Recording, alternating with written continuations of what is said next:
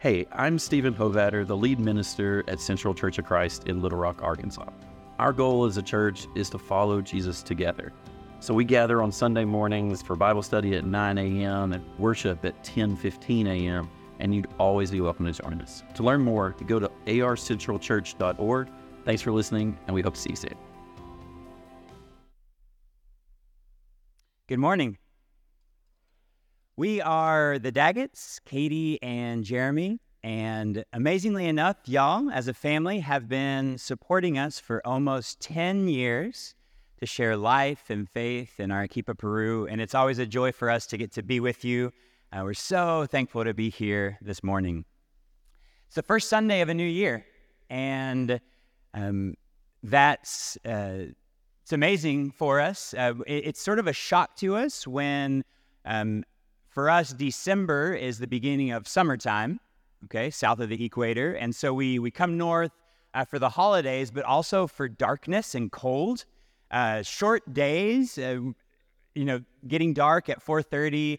I wake up really early, and so I realize it's a couple hours before any light, right? And that's a shock for us, but also I think it does orient us towards new beginnings. Right, and as we approach spring, the days will get a little bit longer, right, and we'll have a little bit more warmth, and those beginnings like that of a new year, I think, are important for us. We're going to read this morning and sort of focus on Genesis 1, the first few verses. Those first few verses of the first book of this whole story have a lot to say about beginnings. So I'd like to read from the first page of the Bible, and I'll read these. In the beginning, God created the heavens and the earth. Now the earth was formless and empty. Darkness was over the surface of the deep, and the Spirit of God was hovering over the waters. And God said, "Let there be light." And there was light. God saw that the light was good, and he separated the light from the darkness. God called the light day, and the darkness he called night. And there was evening, and there was morning, the first day. There's so much of this that can speak towards, I believe, new beginnings. And it all hinges on this, that God didn't just speak light into darkness once. What if creation wasn't just a one-time thing? What if creation is God's way of being in the world? What if God speaks light into darkness on a regular basis? This is the God of this story. Light into darkness, order out of chaos, life and possibility out of abyss and emptiness. That's the God of this story. So as we were planning out our talk this morning, Jeremy kind of helped plan it out, and then he was like, okay, you're going to do the theological reading section. And I was like, I'm not the theologian here, you are. But it kind of echoes what's been going on in our ministry in the past 6 months to a year, where I had just kind of gotten thrown into some ministry opportunities that Jeremy would not have been accepted into. It was, and I'll get into it a little bit more later, but in the women's prison or with a group of marginalized women that don't trust men. And so it has been me that has had to do it. And as much as I like to let Jeremy do the public speaking and lead the Bible studies and everything, God has really drawn me into that in the past year, and it's been fun. So here we go, theological reading. So what is the purpose of the Bible? How you answer that question will affect how you read the Bible. And I have an idea.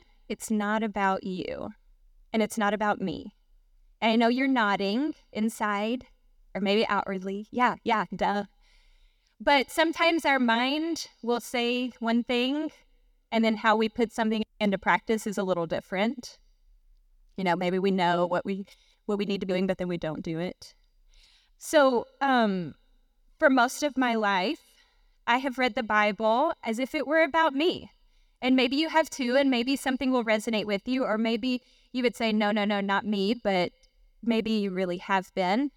So as I read the Bible, growing up and through a lot of my adult years, I would look for what I need to do to be a good Christian. Or maybe look to see what rules are the right rules so that I can follow them and get to heaven. And who's following these, and who has it right. Okay, these are kind of some selfish ways to read the Bible. So let's start just with Genesis. Jeremy just read part of Genesis, and if we look at Genesis chapter 1, the story of creation, do you know what happened on the first day? Do you know what happened on the second day, or the third, or the fourth, or the fifth, or the sixth? Okay, memorizing all the information, we can focus so much on that we miss the God that's creating it. Okay, so reading the Bible to accumulate information can be really frustrating because I don't know about you, but sometimes I walk away from reading the Bible and have more questions than I started with. So it's almost as if Scripture is less interested about answering my questions and more interested about revealing who God is.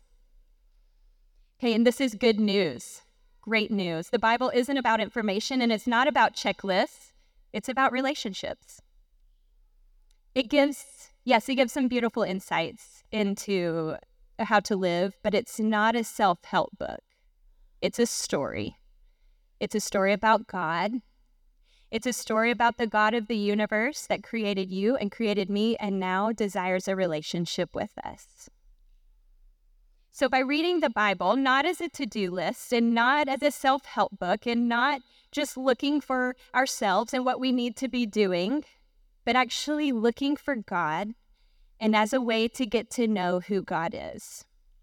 Then we can start to build a relationship with Him, the Creator God of the universe. However, we can't be expected to have a relationship with someone that we don't trust. And we can't put our trust in someone that we don't know.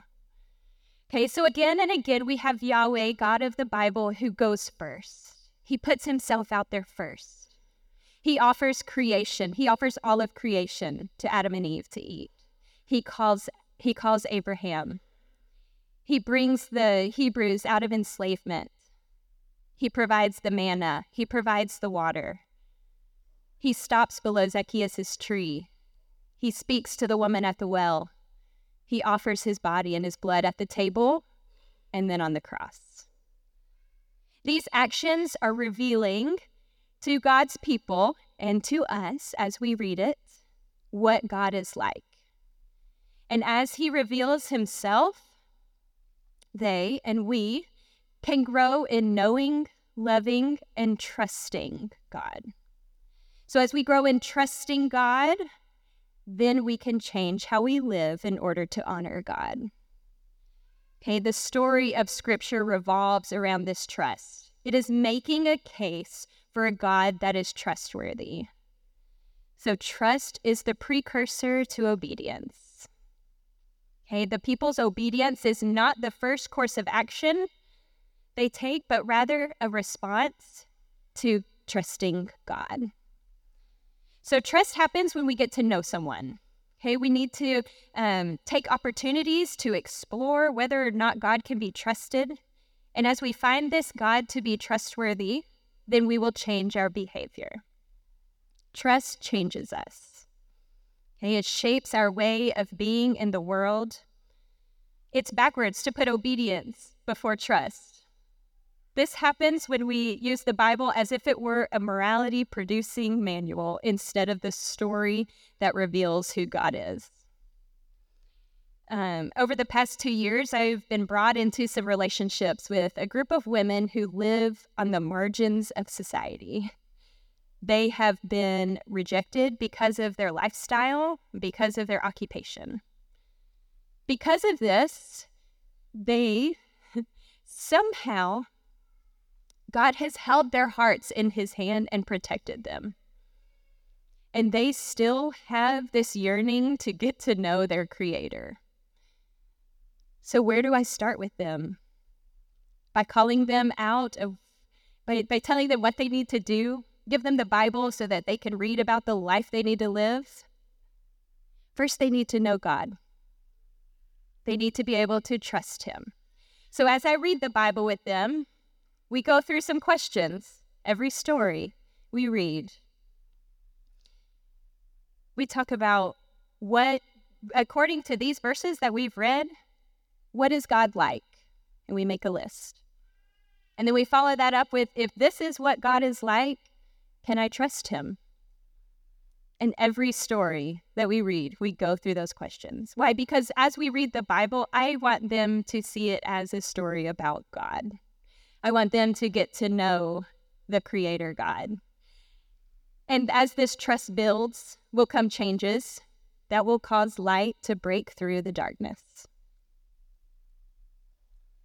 So we're going to try to practice together this God-centered reading of Genesis 1. We think about the beginning of this story in the context, and if we can imagine maybe that at the time it was written, there were lots of stories of creation, lots of versions or accounts of how the world might have come into being. But this one was trying to say something about the God who created the universe, something about who this God is. Genesis 1 is poetry. It's beautiful. It's a mathematical masterpiece, okay? And so we can spend a little time in Genesis 1, even if we already know and have memorized those 7 days of creation, because there's so much there. I think we know that the number 7 is important for the ancient Hebrew worldview. It symbolizes completeness, perfection, wholeness. And I think we're all aware that, well, in this account of creation, there's 7 days, but there's other 7s as well. There are 7 times in that story mentioned that God saw that something was good. All right? There's multiples of 7, like the word earth or land mentioned 21 times. God, the name God, is mentioned 35 times. In that first verse that we have in Hebrew, it's 7 words. And what we know is the second verse, it's 14 words. And that whole section, that whole account of creation that goes from the beginning of Genesis 1 to chapter 2, verse 3, the total number of words there is a multiple of 7, 469. It's almost as if this chapter, this account of creation, is trying to tell us that to know this God is to put oneself along the grain of the universe. Genesis 1, in the first couple of verses, we see a nearness, a closeness, the Spirit of God hovering over the waters of chaos. And there's potential, it's dynamic, there's this tension. Sometimes I imagine it because I love to make wood-fired Neapolitan-style pizzas. And it's like this ball of dough that is nothing on its own, but is bursting with potential, a symphony of flavors. Or maybe it's like Spencer Wilson standing in front of an espresso machine. So much possibility waiting to be created. Maybe like Stephen Hovatter with a blank page, thinking about how to craft, how to create a message that will impact a community. Tension like strings on a guitar, taught that in the hands of my son would be chaos, but in the hands of a master is beautiful. Music, beauty. And then in what comes next, God said, we see the silence broken, the tension released. When God decides to grace the universe with words and language, the Spirit of God exhales, and as the breath passes over vocal cords, speech. Let there be light. And so there was light. God infuses the universe with God's first act of creation with a lightness, a light by which everything else could be known. It gives the darkness and the abyss color, possibility, potential. It's almost in this first act of speech, God, who could have created in whatever way God wanted to, decides to begin this process of translating God's self into human language and experience, making words sacred.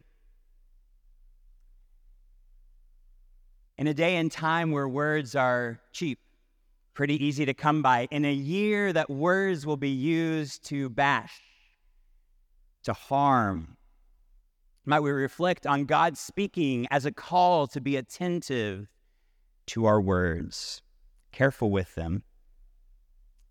God sanctifies speech as God speaks and creates all. And then God sees, right? God saw. God looks at the light. God evaluates the quality of what is coming into being. I think God truly sees and calls attention to what's good around us. God cares about the quality of life and work and light. And then, interestingly enough, if we keep following these verbs, and that's all I'm doing, right, in this theological, God-centered reading of the text. God created, God hovered, God said, God saw, and God separates. Interesting that one of the first actions of God would be to separate light from dark. And if we know the chronology of this story, the sun is created later, so something else is going on here, right? God separates light from darkness, and maybe it's that God is weaving into the fabric of the universe ethics, morality, choice, light, and dark. And then God names that. God defines it. God calls the light day and the darkness night. As God goes about constructing this universe, God names and defines and gives distinction and sets limits. God is bringing all of life into being, but as God separates light and darkness, God is present in both. So when we think about what God is like, this is all important. It's all leading to something, and we're not going to do the rest of Genesis, but we know that creation account ends with God creating God's own image and likeness. So when we think about what God is like, God's image, God's likeness, it just might teach us something about what it means to be human. How might we create? How might we speak? How might we bring and recognize that presence and light into the darkness? It's an invitation to speak, see, separate, call, to create, to be part of the ongoing creation of God's universe. For the past couple of months, I've been guiding a Bible study in the women's prison in Arequipa. This is a picture of it. It's on the outskirts of town. Arequipa is a desert, so the outskirts of town are barren, very barren. And so just seeing it from the outside gives this sense of being separated from life, from society. So in Peru, customer service is not really a thing, and you just kind of get used to that. So when we come here and people are actually, holding a door open for you, or they stop to let a pedestrian cross the street, we're always like kind of shocked because we're not used to that. And so entering into the prison, that was my expectation, kind of expecting it even more so, just a hardness of the workers and of the women that are there. But my article in our newsletter was titled, "The Nicest People I've Met in Peru, I Met in Prison." And it's true. Once I got past that first gate, on the inside, the people that are working on the inside, they just were so kind and welcoming to me that it shocked me. And so especially entering into a place to where your preconceptions are, oh, this is a hard place. Oh, this is not going to be kind. This is not going to be a place that I want to be. You enter in and it is so welcoming, and they just took me in like I was there, to really help them. And they were just so kind to me. So it's been so neat being able to go in and do that. So I would go once a week, get through all the security checks, and have a group of 40 to 50 women that would come. And it was the same group of women each week. And they would put us in a courtyard, and it's the main big courtyard. So there's women on the phone over here. There's women washing their clothes in the back, hanging their clothes to dry. There's women cooking and eating on this side. And we're just kind of circled up in the middle. So there's already this chaos around us, and I'm having to yell for them to even hear me. So, I had women there that were as young as, 18, 19 years old. Some of the women had babies with them, because babies can live with their moms until they're 3 years old. Women up to 70 years old. And just as they would come in to this courtyard that is already full of chaos, and we're adding more by adding a group of 50 right in the middle of it, I would just pray for peace. I want them to come into this space, and may this little circle just be a bubble of peace for them. So it was a 6-week Bible study, and the Bible study really focused on Jesus being for the outcast. They felt like they were outcasts. We would also focus on some interpersonal relationship stuff, because as you can imagine, 182 women living together in very tight quarters, they would have some interpersonal relationship stuff going on. So the first week I was there, the very first week, I would always start with everyone sharing their thankfulness for the week and then a hardship from the week. And the first week, this girl named Estrella, she was in the back and she raised her hand, and they always stand up to talk. So it's always formal. And she stood up and she said, I am thankful that God brought me to this place instead of to death. And I don't know her story. I don't know her personal story, but from that, it's been a tough life. She probably feels rejected. And so I wanted to focus on Jesus and God being for the outcast and bring them into that love. I also wanted them to know that they can be a part of God's mission right where they are in bringing the kingdom of God to that place, to that prison. The prison sits on the outskirts of town. It's already been rejected. It's already been put to the outside of society. Arequipa being a very religious area, it's already been put outside of the church. So for them to hear that, no, even in this place, you can bring the kingdom of God, would open their eyes. They can still be a part of it. So we would start in the beginning. We started with Genesis 1. So Genesis 1, 1-2, read again. In the beginning, God created the heavens and the earth. The earth was formless and empty. Darkness was over the surface of the deep, and the Spirit of God was hovering over the waters. I tried to make it real interactive. I'd ask them questions. I'd let them answer. Let them find God in the story. So we would start with what was it like at the beginning? What do you see according to these verses? What do you see at the beginning?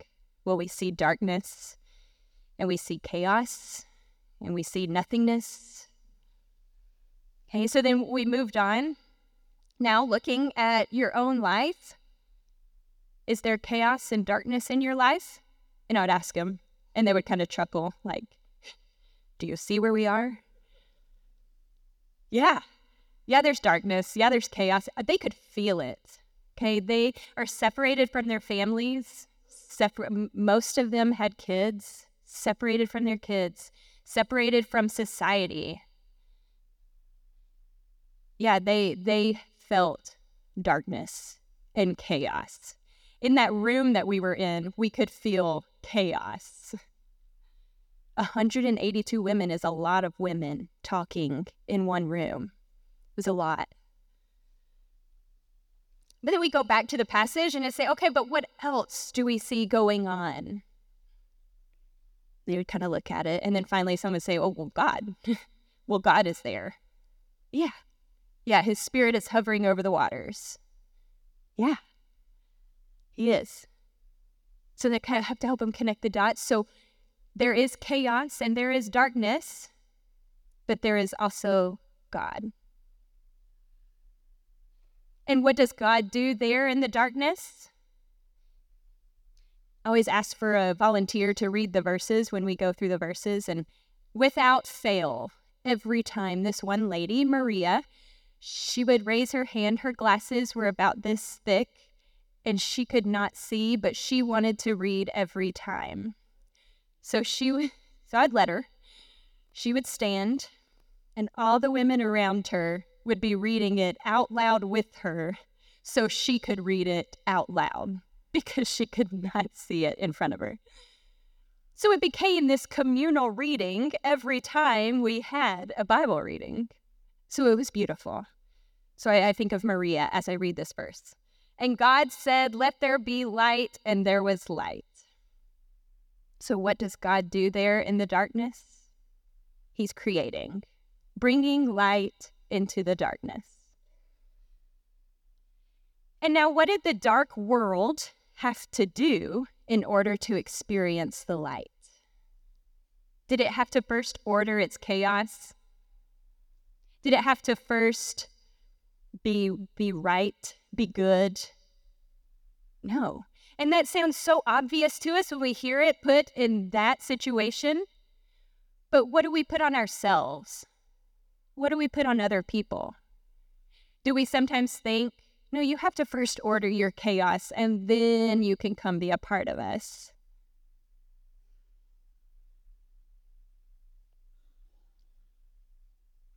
Sometimes we might think that we or other people need to look more Christian before they can come in and experience the light of God. But here in the beginning, we see a dark, chaotic world and the presence of God together. And this God spoke light into the darkness, bringing about goodness. So in our own lives, we experience chaos and darkness. Do you believe that God can be present there and speak light into that? Be looking for him. Be listening for his voice. He is near and he is present, ready to speak and ready to bring light into your darkness. So here with this group of women in the prison, rejected by society, even rejected from this being put on the outskirts of town, it's a physical reminder to them that society, and for some of them, their families, have placed them there, separated themselves. They're no longer included, and they live with a tangible darkness around them. But God is hovering there. God's hovering over those dark waters, that dark, chaotic area where we would have our Bible study. God would hover. He would speak light into their darkness, and they're going to come to know Yahweh God, the Creator God who speaks and brings light and goodness, even in the middle of the chaos and darkness. If you are experiencing darkness, chaos, disorientation, emptiness, if that is your experience, the invitation from Genesis 1 is to take heart, have hope, because God can speak light into our darkness even now. Like a child with a box of crayons and a blank sheet of paper, the potential is endless. God is at work making all things new, and in Jesus bringing newness and potential and life. once again.